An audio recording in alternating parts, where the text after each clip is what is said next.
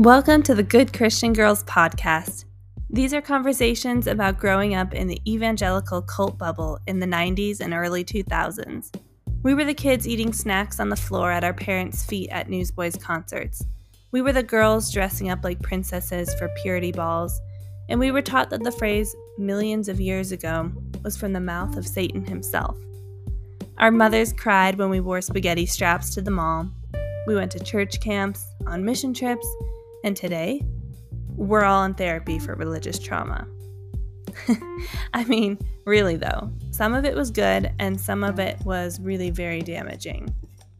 I'm Laura, your host. If you can relate to any of this, join me and have a listen. In this podcast, we bond over the way we were raised and share our journeys of leaving that world behind and seeking to become emotionally healthy, conscious, and thriving adults.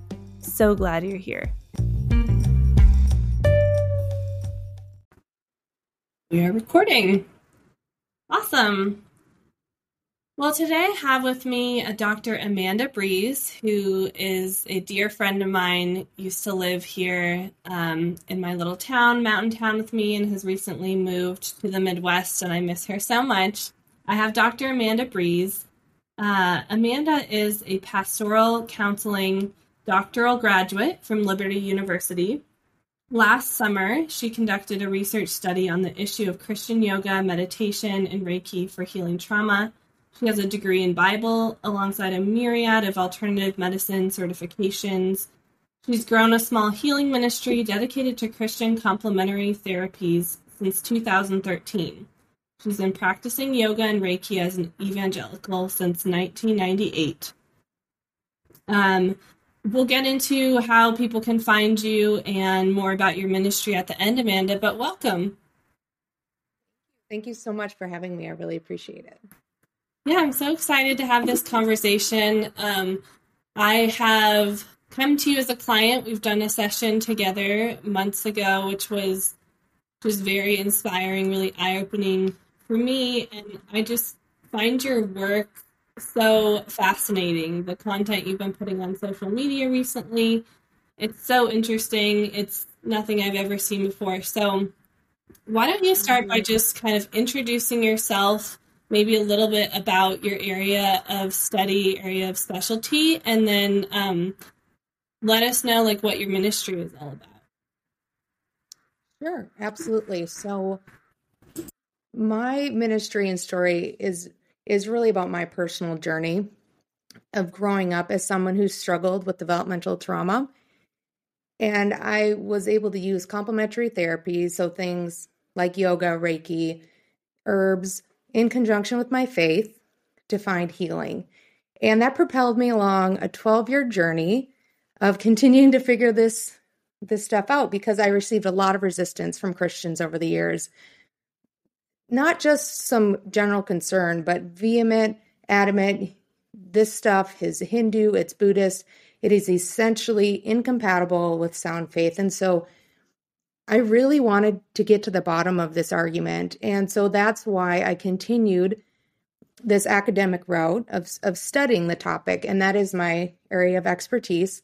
My specialty specifically is Christian meditation for healing trauma.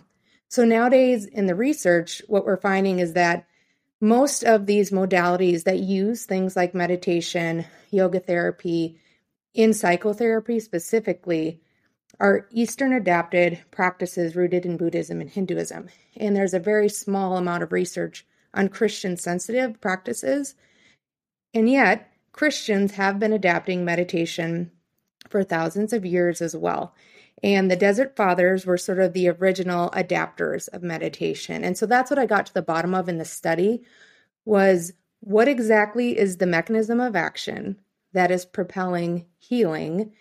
And is that compatible with Christian faith or not, regardless of the origins debate of whether these practices are decidedly Christian or not? Okay, so this is what you studied. You worked on a huge doctoral thesis on this, correct? Correct. Yep, a dissertation. Yeah, dissertation, and you've also now built a ministry. You already had a ministry that was like offering these types of healing methods to clients. how has your ministry changed since getting your doctorate, and like where is it going in the future? So my ministry has changed mainly in my confidence levels. That originally I was pretty okay with sort of staying on the outskirts of doing my own thing as a Christian yoga teacher and Christian Reiki practitioner.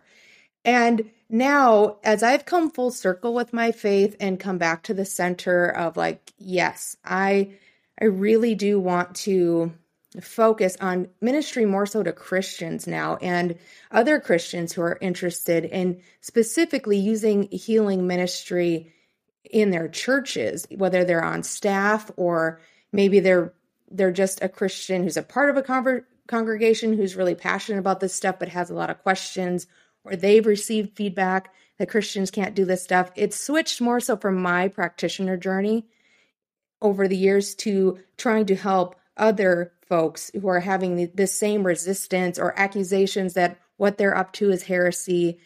And the research has the ability to overcome these gatekeepers, these well-meaning people who I've been encountering on social media, I've been encountering my whole life, who are trying to look out for the flock. They're like the hall monitors for the pastor who want to make sure that everything is sound when it comes to theology. And so what the research does, I know a few. and what my study did, was it appealed to 35 studies on the topic of either Christian yoga or Christian meditation, Christian Reiki.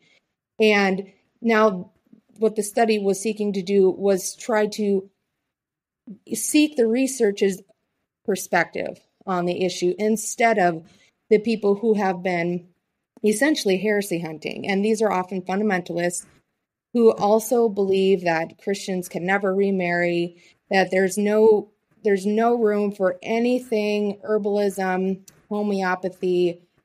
They're very certain that anything New Age is demonic and that what's doing the healing is demons. And so that's what my study wanted to get to the bottom of, was the mechanism of action that underlied all these seemingly unrelated practices such as Reiki or yoga was meditation. Essentially, they are using meditation to catalyze healing through the manipulation of subtle energy, which is neither Christian or non-Christian. And so meditation, being at the heart of the issue, is the property of the intellectual property of the public domain. So it can be Buddhist adapted, it can be Hindu adapted, it can also be Christian adapted. And so that's what my study helped me gain confidence with, and where things are changing and where they're going now was, okay, with this information available to pastors and Christians, where from here in this Christian yoga debate?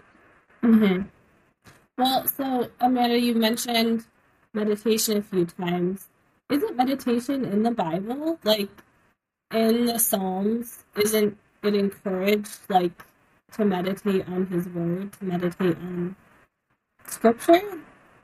Am I wrong, or is that actual word in the Bible? You are correct. And the Hebrew ruach is the term used there. It's in Joshua, it's in the Psalms, it's listed a few other places. And I actually do have a chart that I made as part of the study that went through all of the places that the word meditation is used in the Bible. Mm-hmm. And what the fundamentalists claim is that that word means reading the Bible.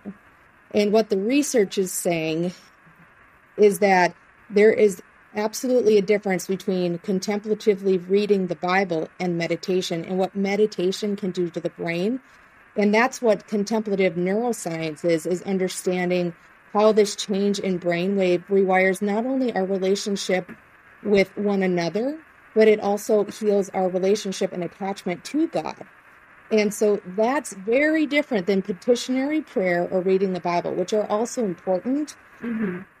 And for Christians who are concerned, there's been a lot of progress, especially nowadays, in interest in finding things like the Jesus prayer or centering prayer as alternatives for those who are concerned with Christian yoga or Reiki. Okay, we're back. Had a little background noise we had to take care of.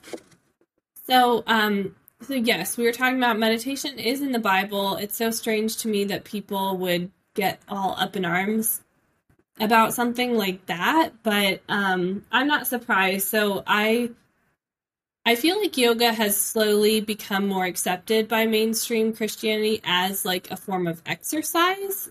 But I definitely remember when I was in high school and yoga I first started hearing the word yoga and it was gaining popularity. My household and like my church environment definitely saw it as demonic. And you were saying that earlier that a lot of fundamentalist Christians and even mainstream Christians see all New Age practices as demonic, which is like very extreme. Um, so tell me a little bit about like your journey of because you were raised similarly to me in the church, right? Like what was your journey with exploring these things, and did you feel guilty at first, or were you just kind of like, screw it, like I'm gonna try this stuff? I don't know, just curious, like how you got involved with all of these things in the first place, coming from your background. Absolutely. So my story was that I began practicing yoga and Reiki to deal with developmental trauma. And at that time, there was a yoga therapist living in the small town I grew up in here in Plainview who was immensely helpful. And she was very concerned about making sure these practices stayed within the confines of my faith. And she did a great job with that. My pastors were very concerned. My friends in youth group were very concerned. And so I would meet with these pastors from two different churches that I was a part of to justify my choices, which is what Christians used to have to do. They'd have to justify their decisions to practice yoga and Reiki. And I was also frustrated because in the yoga and Reiki worlds, I never received an adequate answer to provide these pastors because their concerns were really legitimate. There were Hindu and Buddhist adaptations in the practices that were concerning. And so that's what the research and the 12 years of study were really helpful in navigating, was providing a real answer that got to the bottom of things instead of these sort of everyone's concerned. Even folks on the Hindu nationalist side are concerned that Christians are misusing these practices. And so it gave me a lot of peace of mind. And I also eventually was really grateful to those pastors who were looking out for me, even when sometimes perhaps it was a little hurtful how they went about their care and concern. Yeah, that makes sense. So you just mentioned something really interesting. What would you say to people on the other side of it, yoga teachers or like yoga instructors that are actually from India? 'Cause I don't know that much about the history of yoga, but I believe it originates in India. Is that right? It's a Hindu practice. So they might say, well, it's not really yoga if you take out the spiritual aspects from our faith. You know what I mean? Yeah, so that's a great question, and I'm going to stop you there real quick because that's what I was trying to get to the bottom of exactly was, are we trying to take something like Christian communion, like as an example, and then translate it elsewhere? And what the research showed was that yoga actually originated within the Vedas, which later became Hinduism. And there's controversy there, but yoga, as it evolved over the years, specifically in the past couple hundred years, it was proselytized to the West as Christian adaptable. There were 30 modern yogis that brought it specifically to America, and it experienced a lot of Christian resistance. And they kept saying, yoga is not a religion. Yoga is not a religion. Reiki is not a religion. Reiki went through some similar concerns. And Christians accepted that. Not all of them. There certainly was resistance, but that was like, all right, if I can be a Christian and practice this, I will. Fast forward, what we're dealing with is two separate issues. There's the issue of cultural appropriation, which absolutely we need to be having conversations with and be respectful of. The issue I'm concerned about is religious appropriation, because what they're saying is that Christians are the only one guilty of appropriation. And that's where I disagree.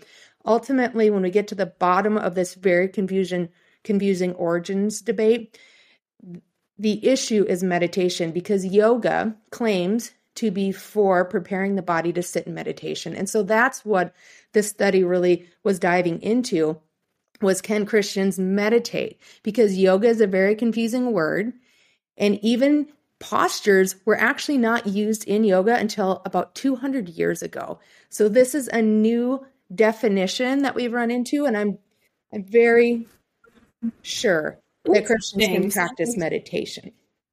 The poses that we do in yoga class, those are relatively new in the timeline of yoga. Mm-hmm. Huh. Did not know that. Yeah, it's an ancient meditative science is what it is. And we need to respect it. We need to respect the cultural concerns, especially for those of us who are white and guilty of all sorts of X, Y, and Z. And at the same time, there's a fine line there between the cultural problem and saying that Christians are the only ones guilty of appropriation, when yoga has been Buddhist adapted, it's been Jain adapted, and it has been Christian adapted for many years. Well, and it's just been commercialized too by so many different groups, or like different. I'm thinking of the leader who ended up, I think he went to jail or something for like, oh my gosh, you know what I'm talking about? He quote unquote like invented this hot yoga, Bikram yoga. Yes. So that happened a lot, actually, where he was one of these 30 modern yogis who brought this to America. And what people don't realize when they accuse Christians of appropriating it is that it was proselytized to Christians as not a religion. And so that's where to now turn around and say, no, actually, Christians, you're the only ones we're concerned about here, and none of the other religions. That's where we got to pick one here. Either it's Christian adaptable or it's not. But then we really need to be calling it Hinduism instead of yoga. Yoga, if its goal is to have people sit in meditation is a tool that can be used or misused that belongs to no one religion, just like prayer can be practiced by people of any religion. Okay. Yeah, that makes a lot of sense to me. So what other, aside from yoga, and you mentioned Reiki, which, can you just kind of define Reiki? I'm not super familiar with it, and I don't know if listeners will be either. Sure. So Reiki is a hands-on healing technique that uses the manipulation of subtle energy to heal. And it's very similar to the laying on of hands that Jesus did when the woman with the bleeding problem reached out and touched the hem of his garment. So the Greek word used there is dunamis, and that power that actually translates into energy. And that's the energy that Reiki practitioners are working with. Nowadays, Reiki has shifted from a focus on laying on of hands to being more of a meditative practice as well. And so I like to view yoga and Reiki as like two sides of the same coin. They're both interested in manipulating the subtle energy body and healing that. And that's something Christians don't like to hear, is that we could have the breath of life, that which animates us. It's simply that which makes us different than a corpse. And that is neither Christian or non-Christian. And that's why Reiki practitioners can be helpful in healing. And yoga can be practiced. There's a common grace available to humanity that God has available, regardless of whether those people are decidedly Christian. And so that's why I do believe that although some people can opt for Christian sensitive practices, for example, healing touch spiritual ministry would be an example of a Christian sensitive version of Reiki, I believe that there's enough biblical evidence to support the adoption of Reiki itself. So do you distinguish between a Christian sensitive version of something versus fully practicing whatever that is? I distinguish it in the sense that a Christian sensitive practice would be something like the Jesus prayer. That is a meditative practice that has been within the Christian tradition the whole time. At the same time, there were originally, back in the day, people who were adapting meditation to Christian worldview. It's just been happening a lot longer. So that would be an example of within Healing Touch Spiritual Ministry, what they've done is they basically just done a really good job adapting Reiki. And so I would consider a Christian sensitive as opposed to a Reiki practitioner who practices Reiki as is through the International Center for Reiki Training or something similar and adapts it, or a yoga teacher who practices through Yoga Alliance or the International Association of Yoga Therapists and uses yoga, calls it yoga, and yet is a Christian adapting those practices. Okay, got it. That's so cool. When you went into this, are there other people focused on this area that you could kind of look to? Like, are there books, or would you consider yourself a pioneer in this area of study, in this topic? A little of both. So what I found in the research, I was actually really encouraged by. There was Ford and Garzone and a few thought NAB is the last names of a few of the main researchers who have been studying specifically Christian meditation. They were the ones that were like, wait a minute, meditation is proving helpful in the third wave of behavioral therapy. And so they wanted to get to the bottom of, well, wait a minute though.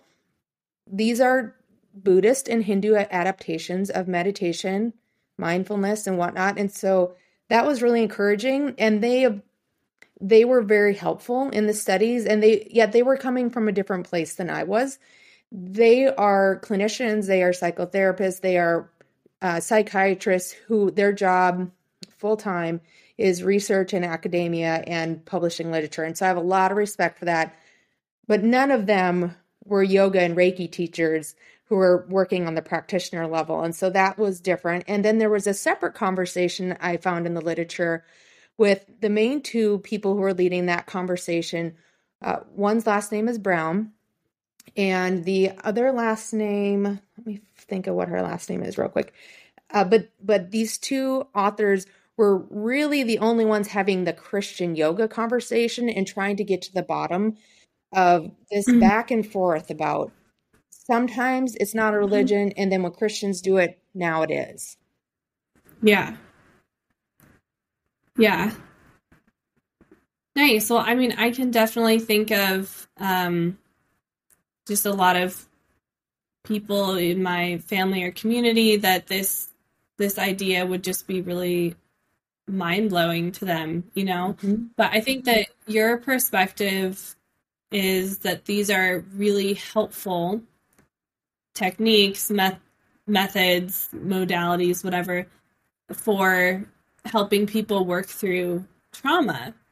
Can you talk a little bit about the kind of clients you work with, like what types of trauma specifically, if there are any that you've seen this, you know, particularly helpful for? Like, what are the applications that, you know, make you really feel like this is so needed in the way that we help people through trauma and just through life? Absolutely. So my passion has been for those who suffer from something called complex post-traumatic stress disorder. And that was my focus in the research.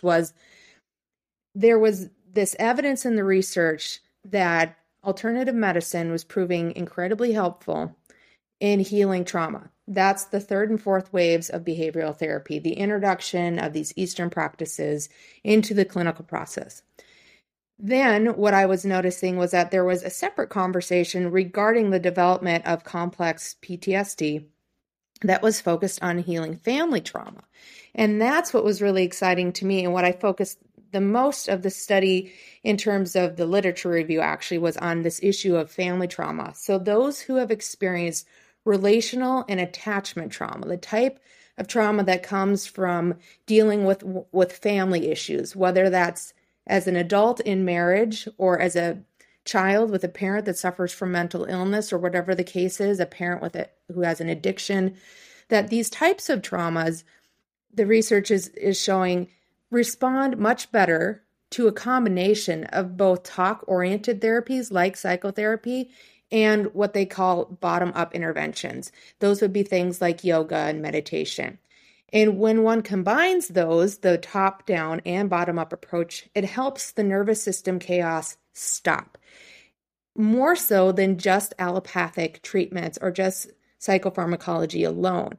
And that was my journey, was healing using these methods and helping people throughout the years who would come to me in my life who were dealing with something similar, specifically in their family systems. And so that's something that I found really exciting, was that meditation especially has a lot of implications for pastoral counselors, Christian counselors, and for healing ministers who might not have clinical credentials and yet have a heart for healing and for helping others who are suffering from this specific type of trauma. Well, you're touching on something too that has been a theme from my perspective with like evangelical Christianity, and the way that I was raised. The context was that the spirit and the body are separate, because our Christian teaching is kind of the flesh is bad, the body is bad, and so we separate ourselves, and we separate like our mind and our spirit from the body.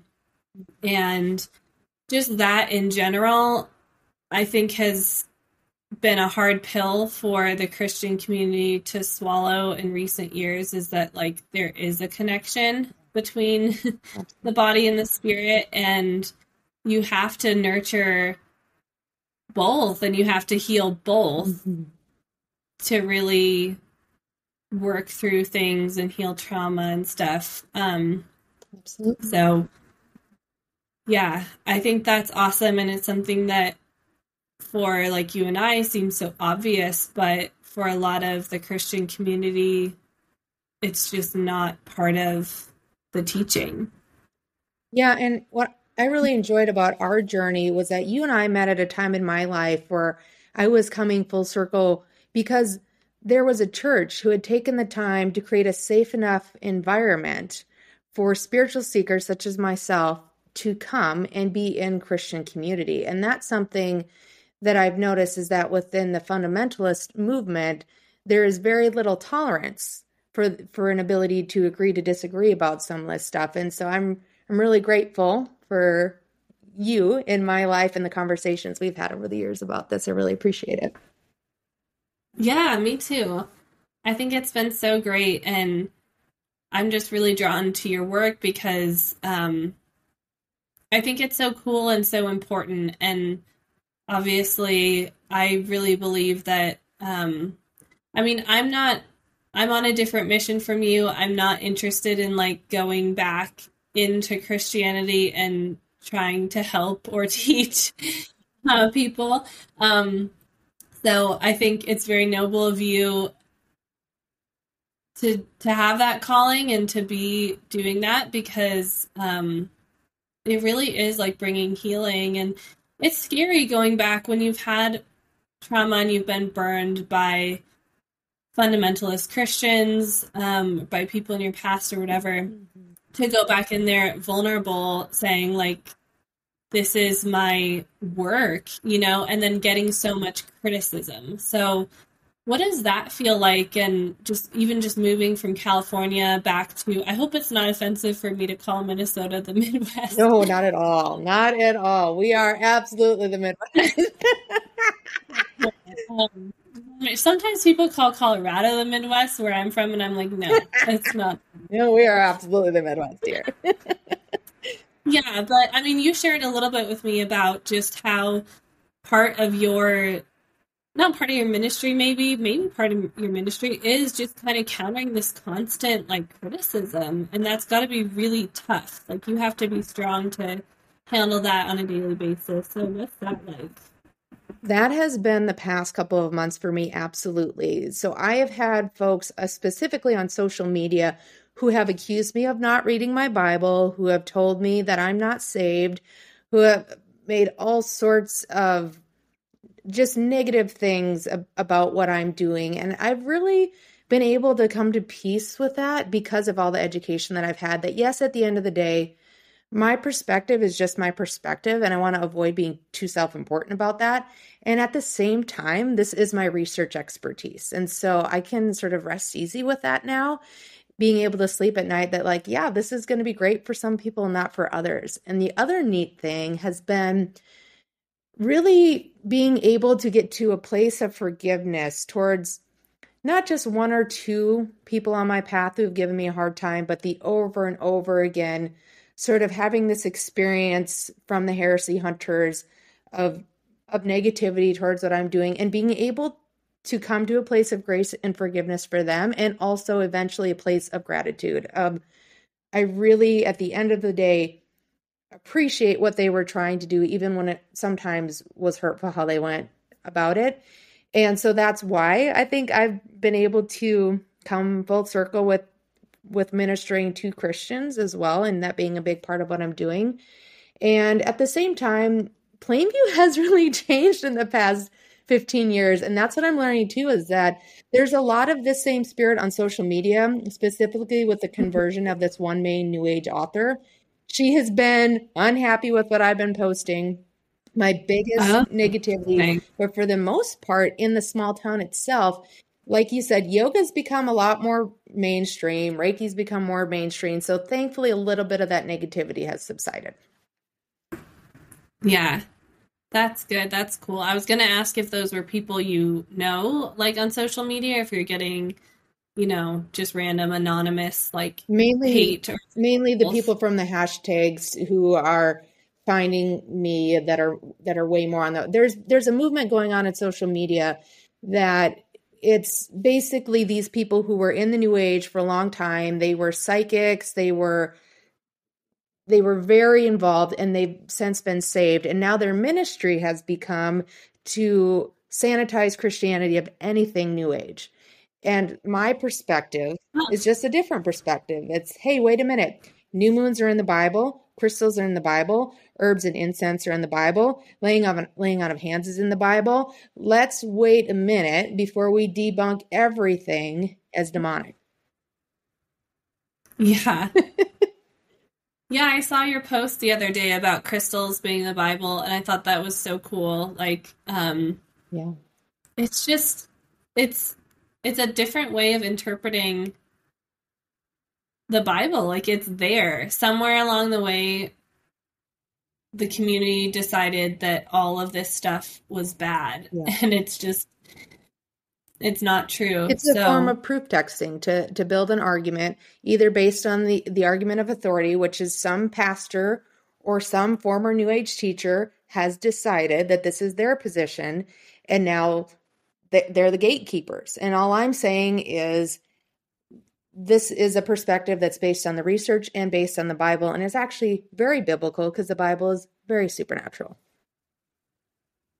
yeah, totally. This is something I didn't ask you ahead of time, so I might be throwing you a curveball, That's but fine.